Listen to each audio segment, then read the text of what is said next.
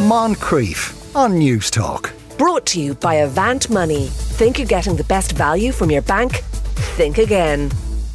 To kick off the conversation on today's show, joined by Ken Sweeney, showbiz editor of The Sun. There you are, Ken. Good to see you. Good to see you, Tom. How are you? I'm very well. You're joining us with news that you think Dublin city centre is kind of dying a bit. Well, it's the buzz. I live out in Skerries most of the time in lockdown. I've been working from home, and I came in a couple of months ago, and I keep coming in, and every time I come in I get this shock at what Dublin the city centre is like. So Dublin used to be a place with a buzz about it. It was an exciting place to go, but there's no buzz anymore, Tom. I just feel there's so many closed up shops. It's so derelict, it's so dirty. I know people are saying this, but even Grafton Street, first thing you do when you come into a new city is, a tourist would go and look at the main streets or the big streets, and there's so many vacant and closed shops on it, like 5 or 6. And you got Marks and Spencer's and Brown Thomas. They seem to be carrying everybody, and there's a big change that's taking place.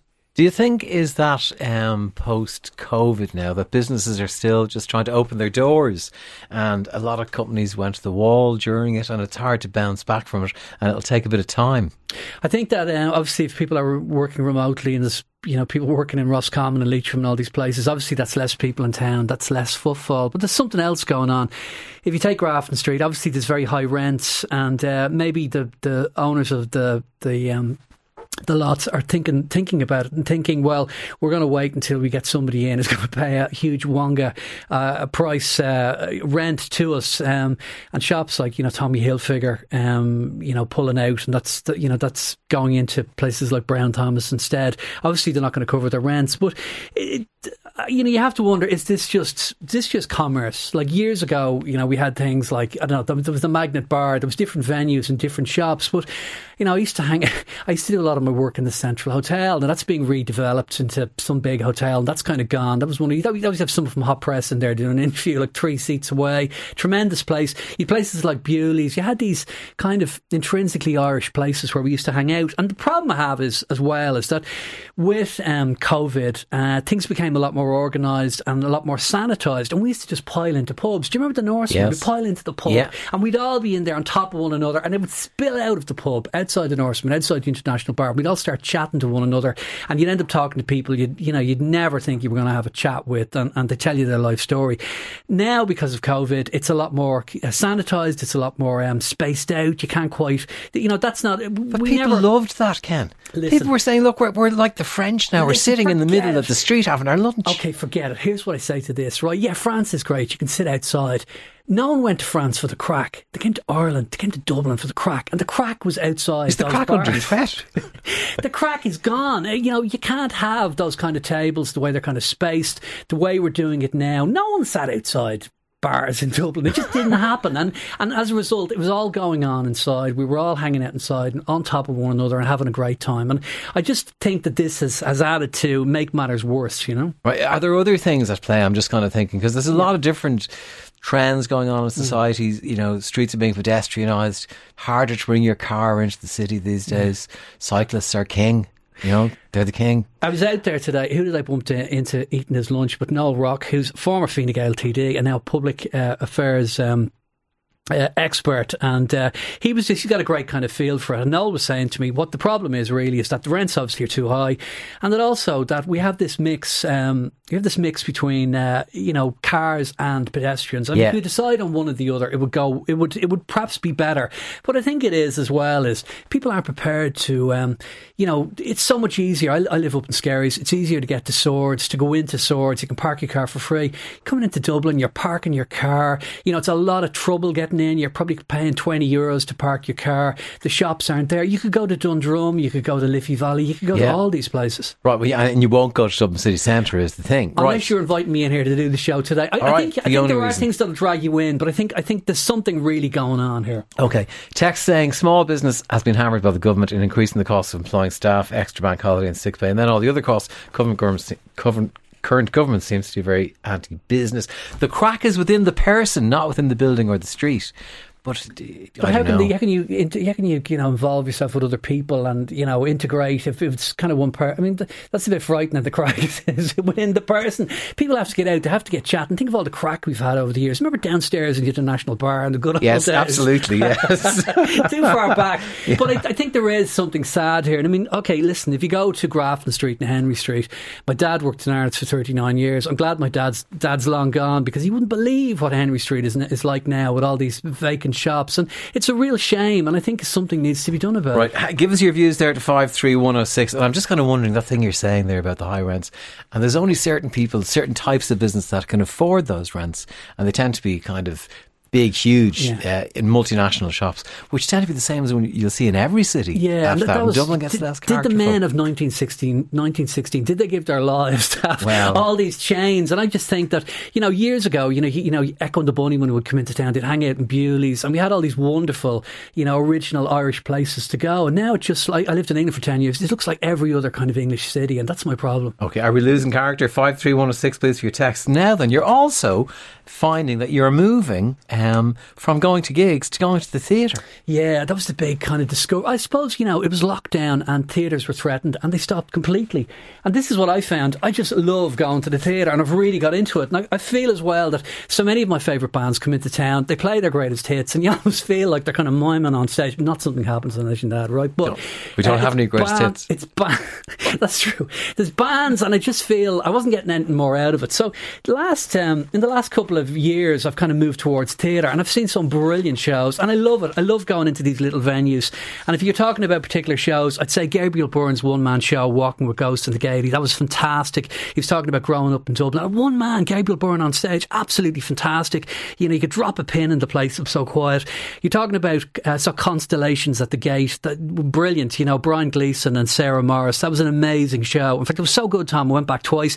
And recently, Billy Roach, who I love, his Cavalcaders in the pavilions, that was just a Druid production, everything you want. Billy Roach is really into his favourite thing is The Searchers, that John Wayne film. He knows how to deliver. And most of all, I love the Glass Mass Theatre, which is set up by Rex Ryan and his wife down on Dawson Street. It's small, intimate theatre. It's like what the Project Arts Centre was in the 70s. Not only is the play in your face, other punters are. You want to be getting on with everybody, and everyone sits around after, and it's the most exciting place to go. They're launching a new season of short plays, actually the 18th and 19th of this month, and that's a fantastic place to go. I just love the spontaneity of theatre. I love 2 or 3 guys just holding my attention, and I think we should support it. And if much older people aren't going to the theatre anymore, I think it's up to younger people, a little bit younger, to step into the breach, like you and me, Tom. Are we younger? This is fantastic news. I was just thinking, 2 things. There's an air of nostalgia that Dublin isn't what it was, and the gigs aren't what it was. It's maybe you are the common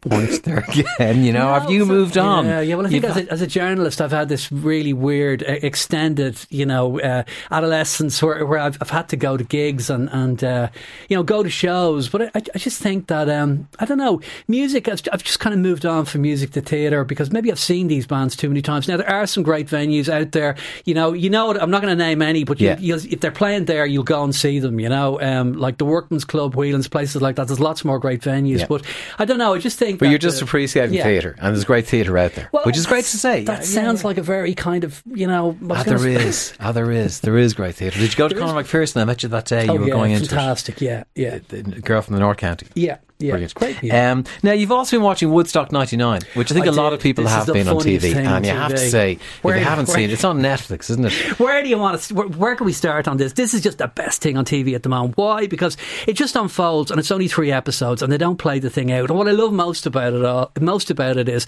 instead of getting some BBC Radio 1 DJs, some American, personalities to talk about Woodstock 99, they've got these kind of Beavis and Butthead type guys who are at it. You get the sense of excitement of them going, and then what happened, and then what they saw there, and it is just absolutely fantastic. Beavis and Butthead types. How honest to God, they were just people who were at the gig. They were just, no, it's just the excitement and the way they kind of. And there is this thing in Woodstock 99 where what's happening is so terrible that people literally have their head in their hands. You're seeing this thing unfold. Of course, if you're going to look into it, at Woodstock 99, they were trying to recapture 30 years of Woodstock. And the thing is, Tom, you can't recapture these things. These things happen spontaneously. There was a Vietnam anti-war movement. The people turned up. Someone filmed it. Woodstock became Woodstock. You cannot recreate these things. Can't. And you try try and it's a disaster. And if you're selling water for $4 a bottle or something like that, and you're taking water off people coming in as they were at Woodstock 99, it's going to be a disaster. For those who don't know, it's the film that the second festival, which ends in absolute disaster. Yeah. The riot police are actually called in to deal with it. It is so bad, and the festival is on fire. You think it's actually been made up. It's like the Fire Festival unbelievable. thing. And I suppose one of the most important points is the Fire Festival, which was another documentary about a disastrous festival. They went nuts on social media. 99 was before social media, so they couldn't go out and complain. By Friday night, they would have been saying, "Listen, don't come to this place. This is a nightmare." They weren't. They were saving money. There had been a previous Woodstock 94 festival.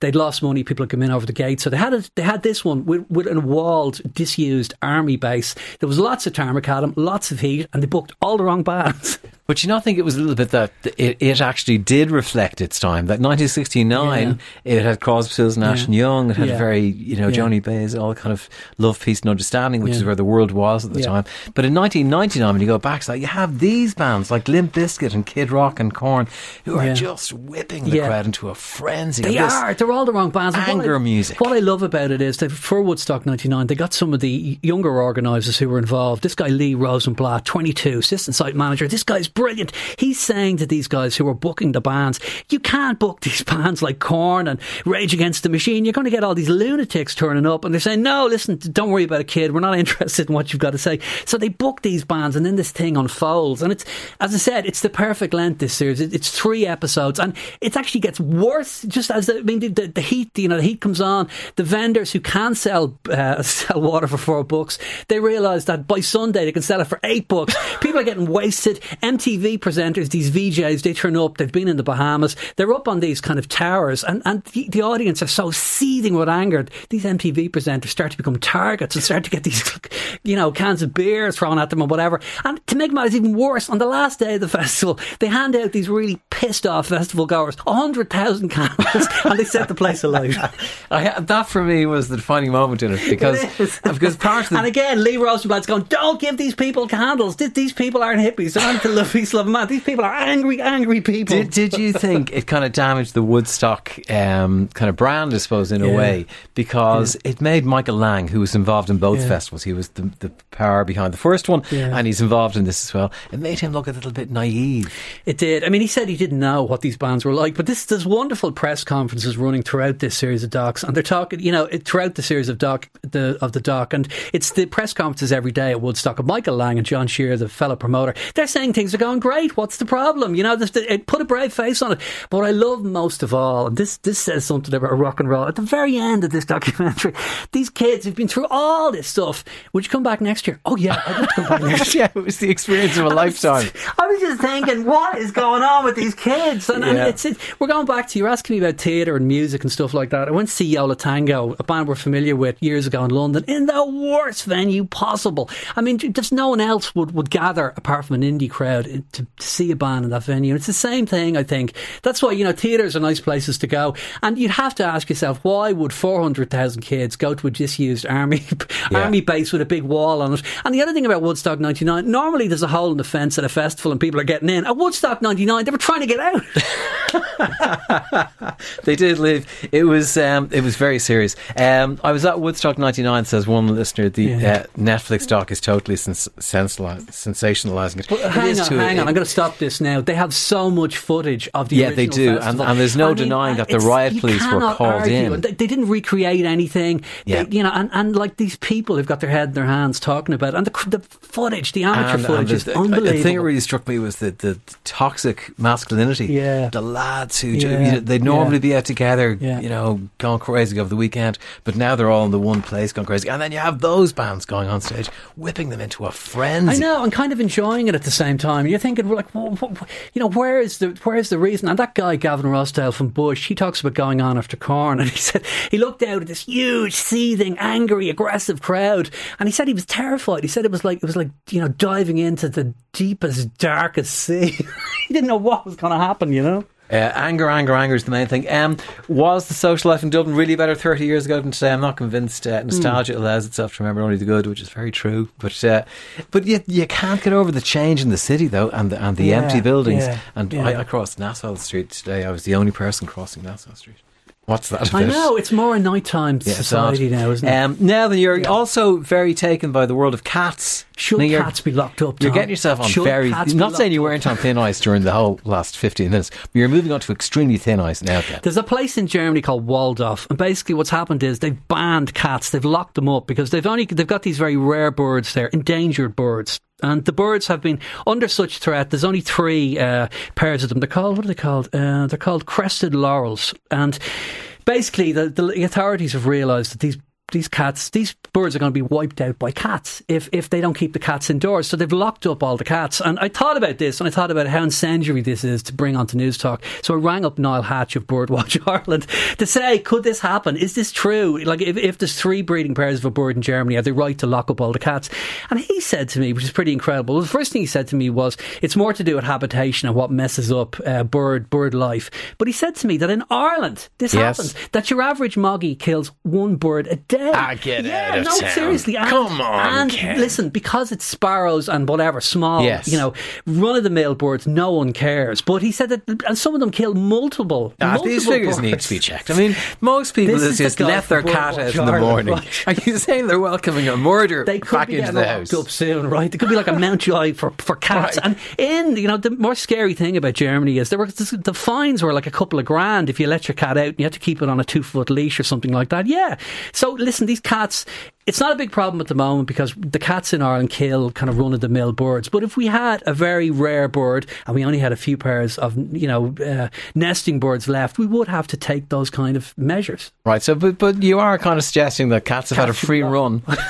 They have had a free run, and the owners have no idea. And it should end. It should come to an end. Yeah. And we're part of the EU, and there's probably a directive. We can't let, our indigenous birds, become extinct. So from now on, cats indoors or on a lead. It's going to come over here soon.